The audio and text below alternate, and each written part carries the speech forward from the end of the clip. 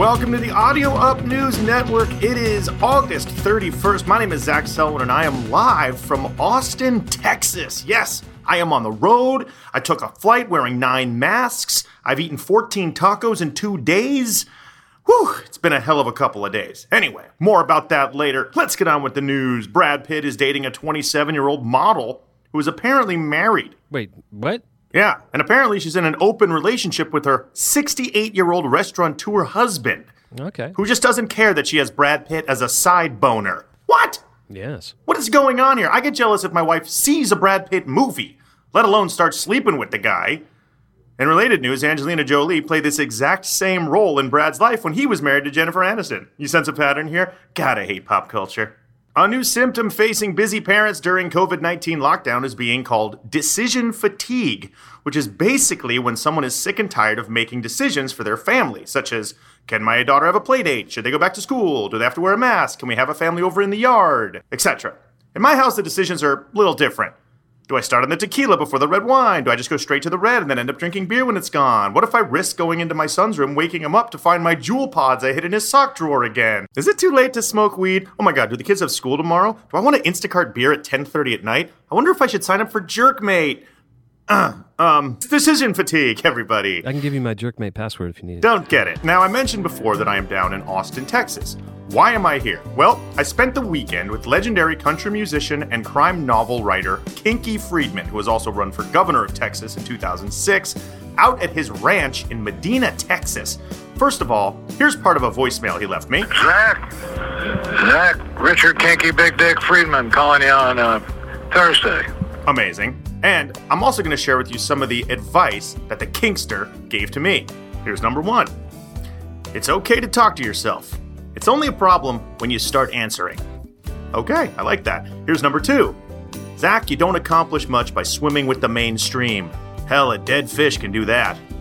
I like it. He then told me about a time when I was so high I needed a stepladder to scratch my ass.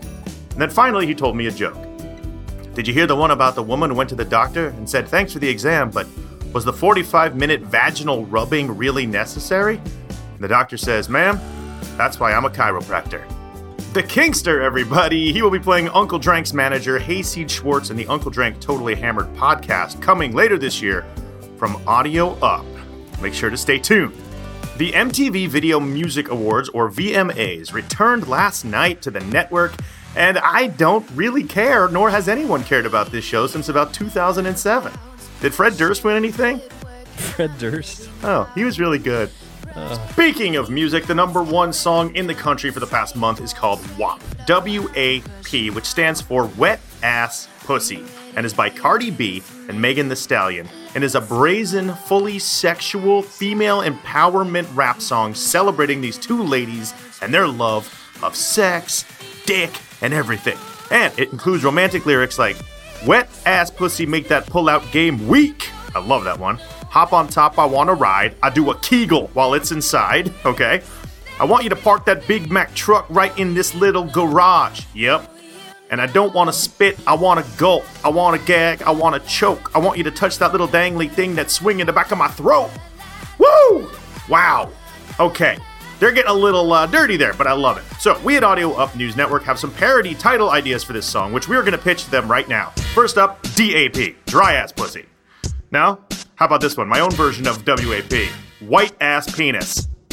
Don't like it? All right, last one.